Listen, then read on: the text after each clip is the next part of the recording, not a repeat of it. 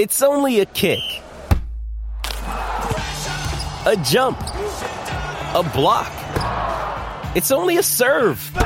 It's only a tackle, a run. It's only for the fans. After all, it's only pressure. You got this. Adidas.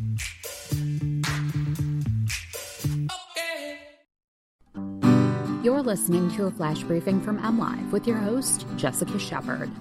This is Michigan News from MLive for Tuesday, December 1st, and I'm Jessica Shepard.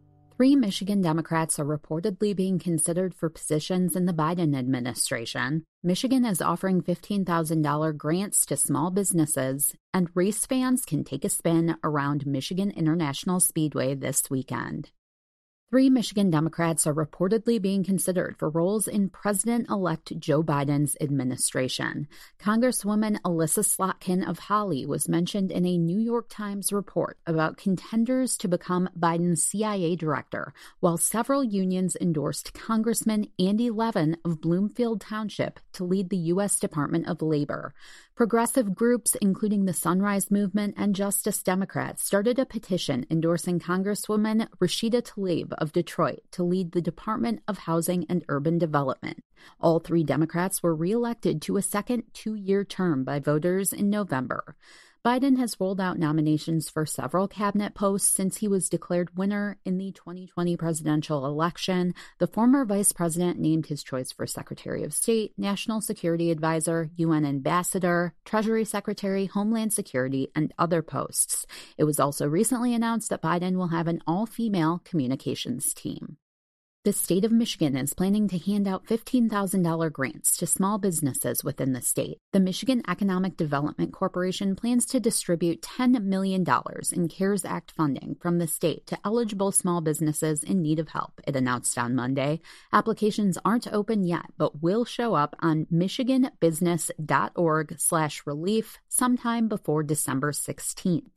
The grants will go out to at least 666 qualifying small businesses on a first-come, first-served basis. The money must be used to support payroll, rent, mortgage, and/or utility expenses.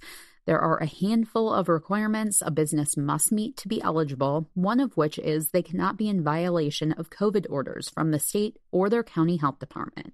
The grants are targeted toward industries that have been disproportionately affected by the pandemic, including restaurants, bars, entertainment venues, gyms, and conference centers. Businesses must have at least 2 employees, but fewer than 50 to be eligible. You don't have to be a racer to get behind the wheel and hit the track at Michigan International Speedway on Saturday. All you have to do is donate a new, unwrapped toy or non-perishable food item to take 5 laps around the track in the 12th annual MIS Cares Charity Track and Toy Drive from 9 a.m. to 1 p.m. on December 5th. Passenger vehicles can take 5 laps around the 2-mile track at highway speeds after dropping off donations near the Brooklyn Speedway's U.S. Highway 12 entrance. Food will be donated to the St. Mary's Good Counsel in Adrian, and toys will be donated to the U.S. Marine Corps Toys for Tots program in both Jackson and Lenawee counties. Drivers must be at least 21 years old with a valid driver's license and proof of insurance. All participants are required to sign a waiver before getting on the track. For the latest Michigan news, visit mlive.com and make sure to follow us on Facebook and Twitter. Thanks for listening and have a great day.